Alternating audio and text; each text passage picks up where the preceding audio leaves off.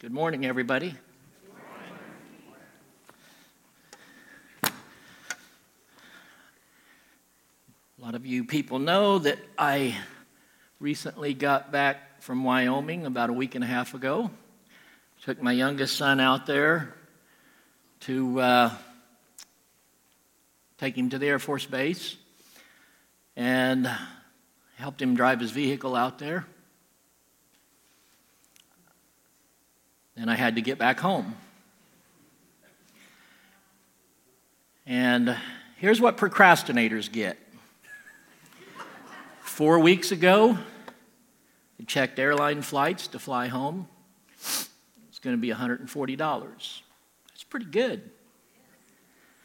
I waited a few days, checked again, I was going to book the flight. It was $450. There's got to be some kind of algorithm or something that checks to see how many times that you're checking that or something. I don't know. But me being the cheapskate that I was, I did not book the flight. I went to Greyhound site and I booked a Greyhound bus. Well, that was mistake number one. Nothing against Greyhound because it did get me home. But we had a great trip out there, and I had a good day and a half in Wyoming. And I knew something was up because about an hour before I was to go get on the bus, and the hotel manager, he was going to shuttle me there. I got a call from Greyhound from out east, and it said, "Your pickup place has been changed." And they said, "We've got a different address for you." I said, "Okay." And then I thought to myself, what if you hadn't got a hold of me? I would have missed my bus. But they did, and so the driver took me to where I was going to go. And I'd never rode a bus before, so I didn't know what to do. But there was different people there waiting on him. And so naturally, the bus was late. They said, "Oh, he's usually about 10 minutes late." I said, "Okay." 60 minutes, 50 minutes, an hour later, the bus pulls up, and I get on, and they had booked every seat in that bus. And I got on the bus, and I'm from Southern Illinois. I'm not used to a lot of things. I've hardly been outside of Clay and Wayne County. So I get on the bus, and there is all different types of people in there. And that's great, right? A lot of diversity and everything. But some of the ones that I was sitting next to, they were evidently gangsters. And they had on, some of them were dressed in all red. Like red sweatpants, red jerseys, flap deal caps and everything. And then there were some guys that were sitting on the other side of the bus that were dressed in all blue. And I kid you not, they got into an argument over the color of a blanket that one of them was covered up with. And it went back and forth, back and forth. There was also a couple of homeless people on the bus. We'll get to that in a minute. There was this loudmouth so-called Christian on the bus that was very obnoxious. And there was just a whole variety of other people. So from Cheyenne to Denver was only about a 2-hour trip, but it seemed like an eternity. And I was stuck in between all these guys. And whenever we got to Denver and we stepped off of the bus at the bus station, we were met by about 9 policemen. And as I stepped off the bus, the guy beside me, the policeman say, "Step away, step away." And I'm like, no problem with me. And the dogs were there, and they had jumped up on the guy, had a hold of his pack, And then they took him off, and he went to jail. He did not make it any farther. So we got at Denver, and I had to go to the bathroom so bad. But I went to the ticket thing, and I thought, where's my next bus go to?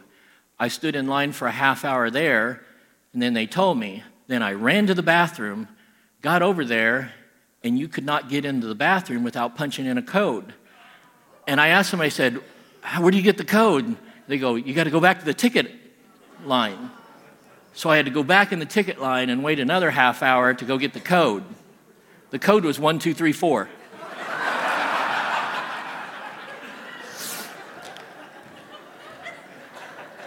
And so, guess what? The next bus that I was supposed to take, someone smoked in the bathroom on the trip before. It set off the fire alarm, and it messed up the electronics on the bus, so our bus was delayed. They said it shouldn't be more than 10, 15 minutes. 2 hours later, we get on the bus.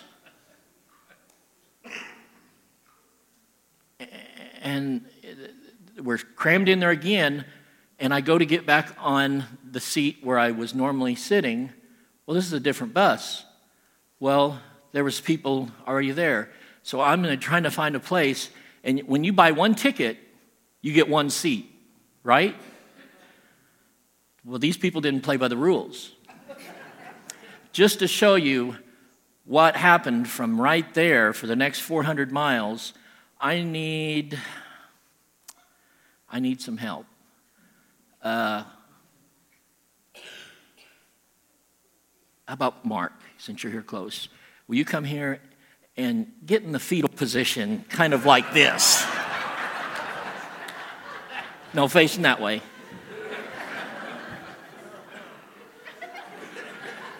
So the window seat was here. And this guy's sitting here like this, and he's hunched over his bag trying to sleep. And so I didn't even tell my wife this. So I had to sit next to him. But the guy across the row, he was sitting in a seat by himself, and he acted like he owned the whole place. And so there's no correlation to this, but Rick, can you come and help me? You'll play this guy. And so he was sitting right there, sit here facing me. Now, I'm sitting here like this. This is the aisleway, and there is the first seat that he did not pay for, and he's leaning back, and he kicks off his shoes. And he's got a blanket covering him up, and next thing I know, he's like this.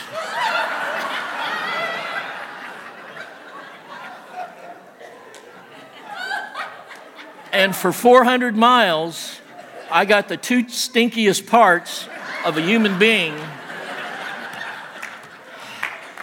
And to top it all off, my seat's broke. And it's leaning forward. And so I'm like this. Okay, guys, I can't take any more of this.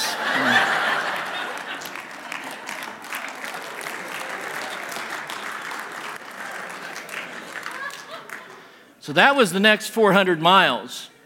We get there to the next stop. It wasn't a switchover, it was just a stop. We get there, and they say, we've got to do something different. We've got to put you guys on a different bus.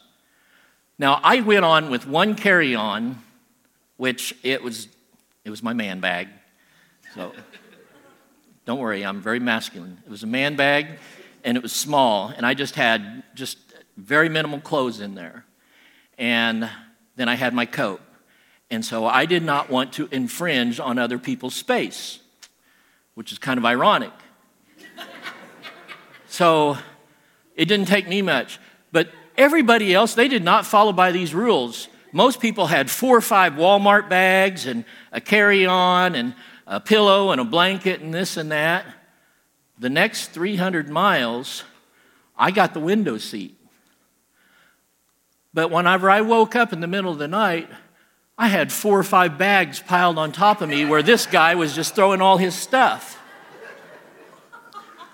Well, the next stop, we got off, and we got back on. He had taken over my seat. And I went to sit back down again. My phone's about dead. And I said, in this bus, the plug-in is over here on the window side, because there's all these plug-ins all along there. And I said, excuse me, sir, can I plug my phone in? He goes, I'd rather you not.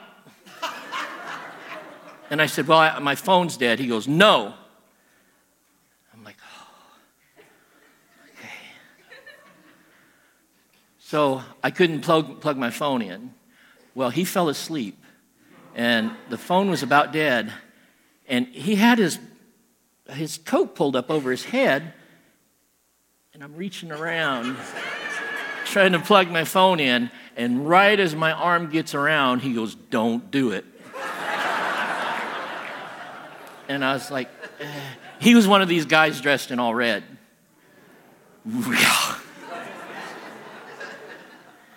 So anyway, I just stayed right to myself right here. But along the way, there was other things that happened. Besides the one person getting arrested, there was 6 other people in that group that I started out with that had got arrested along the way. One lady stole a sandwich from one of the stops, stole a sandwich, walked out. They got her. The 2 of the gang members got in a fist fight. They both got arrested, got kicked off. Just various other things. People were getting arrested left and right, which was great because some of the seats were opening up. Yeah. There was one of the homeless lady. There was few homeless people on there. One of them was a homeless lady that she was probably 65, 70 years old. And I didn't realize that she was homeless until later on. And she was sitting up from me, and I noticed she had a walker, and man, I mean, she was going really, really slow. But one of the stops, she was off away from everybody, and she put the walker away, and man, she was just walking around. Well, that was her thing, you know. She was just trying to survive. And I could hear people talking, and they said, one of them that had sat by her earlier said that every time that she gets to where she needs a place to stay, that she would fall down, and they would take her to the hospital, and then she would have a place to stay. And I felt really bad for her because she's just trying to survive, you know. And speaking of that, we have a lot of people here that volunteer at homeless shelter over at Mount Vernon. If you would just stand up real quick if you volunteer at the homeless place there. I know there's others than this, but let's give these people a hand.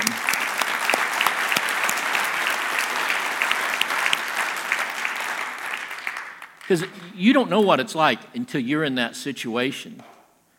And so there was a homeless lady on there. There was a guy there that he was one of the gangsters too, and he was because it getting ready to be Christmas and everything. He was talking about what he wanted and what he was going to get, and he was talking about new jacket, new this and that, new car, new this, everything. And he said, this is the only thing I want in life. And I thought, oh, gosh. And I thought, well, you know what, you need to witness to these people. Well, all of a sudden there was this Christian guy on there who was real loud and obnoxious. And I mean, it was just to the point to where he was offending everybody in everything that he said. And it was to the point of being mean, hateful, vulgar, and everything else. And I thought, what can I do to change this? What can I do to change the direction of this?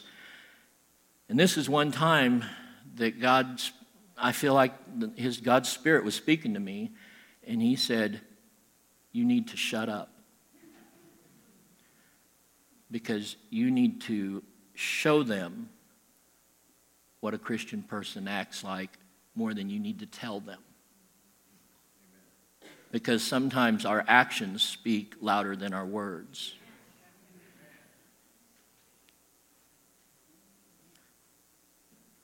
There was another guy on there, and he was bragging. So he was, whenever every stop that he got, different people got on and off. And so this guy would change seats according to if there was a better-looking woman that got on the bus, then he would go and sit by her, and he would brag about how much money he was making in the oil field and everything. Later on, he was closer to my seat, and I could hear him talking on the phone, and he was talking with AT&T, and he's like, how come you took that money out of my account? And he was talking about how he was going to be overdrawn and everything, and everybody was hearing him, and they found out his story. And it was like, he's so full of hot air. This was all so crazy on this trip. And so there was another group of people that was sitting up, and there was one person that asked this one question to another person, and it just rang through my mind. And so what it was, what's the one thing that you want most in your life? And I thought, that's a really good question. So as time went on here, after I got home and everything, I asked myself that, what's the one thing you want most in your life? And I thought, well, me being a professional Christian and everything, I said, well, I want more of God in my life. And but that's not the answer that the people on the bus was giving this person. They were giving them various different answers.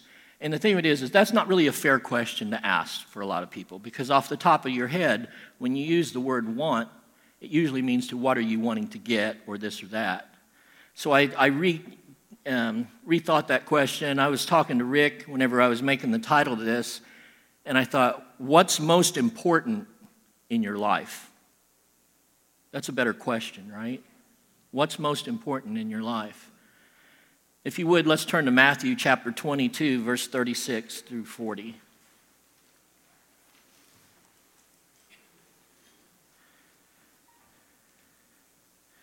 Matthew 22, verse 36 through 40. Oh, to finish that story of the trip, while you're turning to there, I made it to St. Louis. And I was, of course, late. And took me 32 to 36 hours to get there. No bath, nothing to eat, nothing. And so Sam was supposed to pick me up from the bus station. Well, that wasn't going to work because I had to catch a different bus. So when before I got to St. Louis, I called Marvin Manahan and I said, "Hey, buddy." He just said, "Hey, George." I said, "Could you come? Could you do me a favor?" And he goes, "Well, yeah. What is it?" And I said, "Man, I'm going to be stranded here in St. Louis." And so I said, "Could you meet me at the metro and pick me up?" And he said, "Sure." And so I took the metro from the bus station downtown out to Shiloh at Scott. And I just got off the bus, and I sat there, and if you've ever been at that metro station, the Air Force Base is on the back side of you, and out here is just the parking lot and nothing. And I was the only one who got off there, and later there was another person or two that come up that was waiting for another train. But I just sat there, and I just went,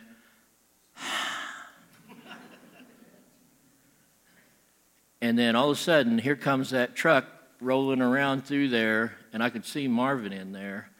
And you talk about the joy that was in me then. I told him, I said, "Man, you're a sight for sore eyes." I said, "Let's go to Lottawatta Creek, and we're going to get a 16-ounce ribeye," and that's just what we did. I ate that dude down, and they bring you that big roll with the toasted oatmeal on it. You know what I'm talking about. And I told our server, he was a real gentleman. I said, I've been on the bus forever, and I'm starving to death. I said, is there any way? And he goes, I'll bring you another one. So he brought us another one. We started eating it. The guy would come walking back, and I said, hey, he took mine. He goes, I'll bring you another one. Anyway, back to Matthew chapter 22, verse 36 through 40. It says, and this is the Pharisees asking Jesus, Teacher, which is the greatest commandment in the law? Jesus replied, love the Lord your God with all your heart, all your soul, with all your mind. This is the first and greatest commandment. And the second is like it. Love your neighbor as yourself. In reading these two greatest commandments, and you know, here's the thing. So after I started posing this question, what's most important in your life? I thought, I need to see what other people think of what's most important in your life. And so I started doing this unofficial survey of mine, and I asked, I want to say at least 60 people over the last week and a half. And I did ask them two questions. And most of the people that I asked were not from church. They were just people, they may go to church, or they, you know, I don't know what their background was, but I would ask them at the gas station or at Lowe's or Walmart or this or that. And I would ask them, what do you want most in your life? Well, some people would say, well, I want this or I want that. And some people would give the super spiritual answer, and they'd say, I want more of God in my life. And then I would ask them, I'd say, let me ask you another question. What's most important in your life right now? And do you know what most people would say? Most people said, well, my family. A lot of people would say, well, you know, God is the most important thing in my life, and family. And I said, well, what do you really want? And I had about 5 different people. The last one was yesterday whenever I went to town, and about 5 different people, they actually started crying whenever they would answer the question. And some of them, one couple, they said, or gentleman, his wife was in the store. He said, I want my family to be repaired. And I said, what can you do to do that? He said, it's going to take a whole lot of forgiveness. It's going to take a whole lot of grace. I said, sounds like you've got it right. And I said, I'll be praying for you. I hope the best for you and your family. Other people said, you know, I just want my family to be closer together, or, you know, I got sickness in our family and we need healing in our family. And people actually started crying whenever I would ask them that question. And so I thought to myself in reading this, 2 greatest commandments, what is the thing that's most important in your life?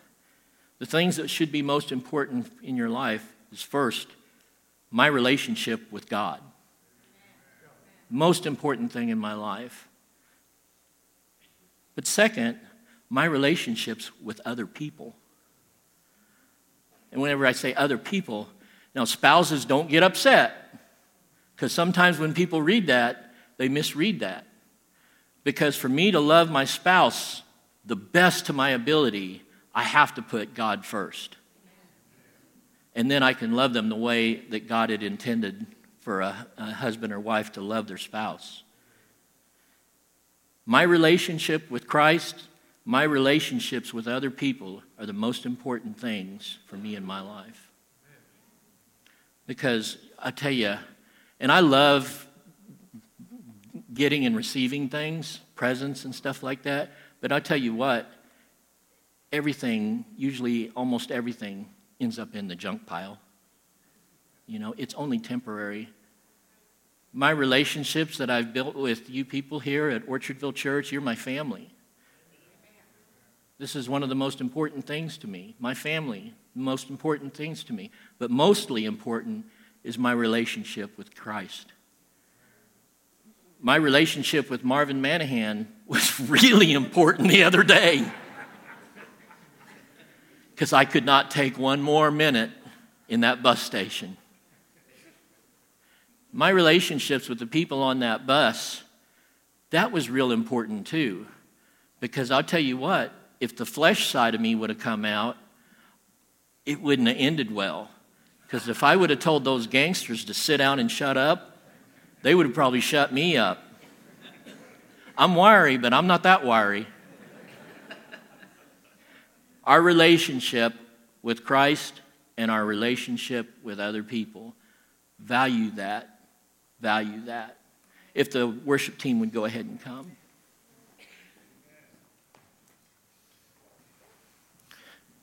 By the end of the trip, if someone would have looked at me, they would have thought I was one of those homeless people.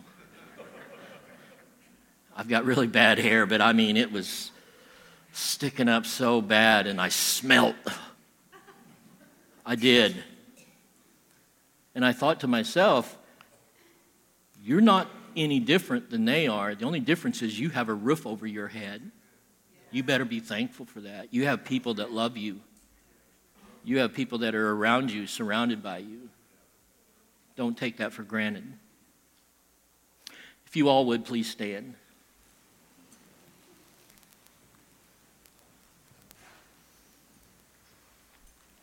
Let's get this first thing first. The most important thing in our lives is our relationship with Christ. I'm just going to pray a simple prayer of salvation. If you would, go ahead and, if you want, pray along with me. And if you've never asked Jesus into your life before, just really think about what you're praying. And I would hope that you would truly, truly mean it. Let's pray. Father, I come to you today in your name. Lord, I ask and pray, Lord, that you would forgive me. God, I fall short, and I need a Savior in my life. The most important thing to me. Lord, help me to be a better husband, a better father, and a better friend, and a better neighbor. Forgive me of my sins. I thank you, Lord, and I love you. In Jesus' precious name, amen. If you've never prayed that prayer before, you are now a child of God, and you're now on the beginnings of putting the most important thing in your life first. If you have problems with relationships with other people, I want to open these altars to you this morning to come and bring this, not to me, but bring this before God and pray that there would be healing between you. If there's any other needs for prayer at all, healing or anything that you need, come, and we've got all kinds of people, and myself and the pastor and Rick, we would love to pray for you. Whatever your needs are, bring it before God today.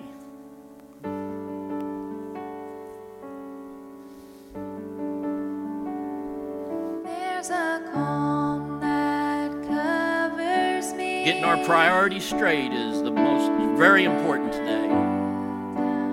At your feet, it's a place of healing. It's a place where I find freedom.